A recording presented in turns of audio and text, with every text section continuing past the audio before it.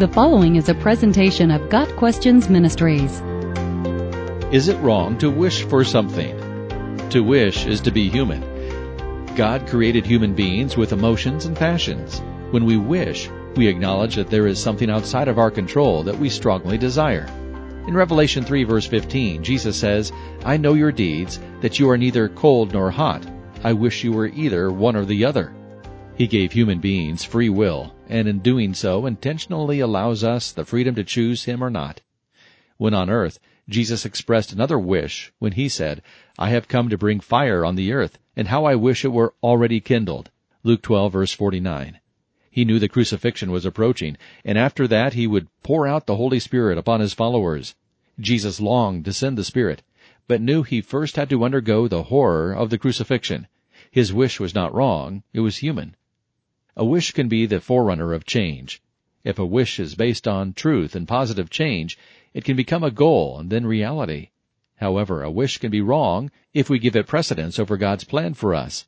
When Jesus, in Gethsemane, wished that His Father would find another way to redeem humanity, He did not end His prayer there. He did not allow His human desire to overrule God's will. He wrestled within His spirit until He could truthfully say, "Not my will, but yours be done."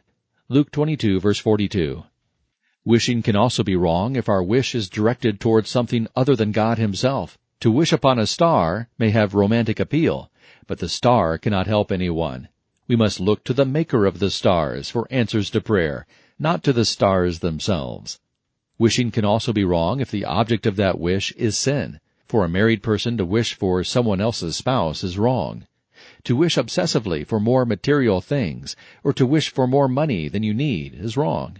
When a wish is based on dissatisfaction with what God has ordained for us, race, nationality, body type, or family, it is a wrong wish.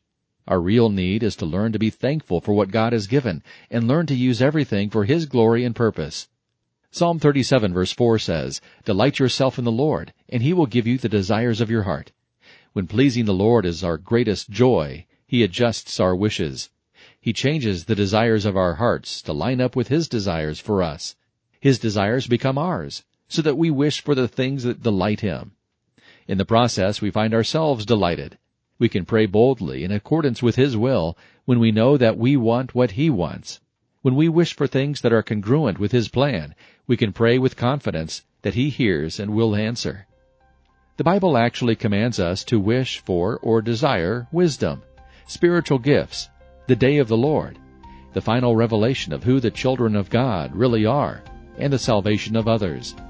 When our wishes are centered on what God desires, we can ask God for them in faith. When we have heaven's perspective, our wishes are sanctified. And if we know that He hears us, whatever we ask, we know that we have what we asked of Him. 1 John 5 verse 15. Got Questions Ministry seeks to glorify the Lord Jesus Christ by providing biblical answers to today's questions. Online at GotQuestions.org.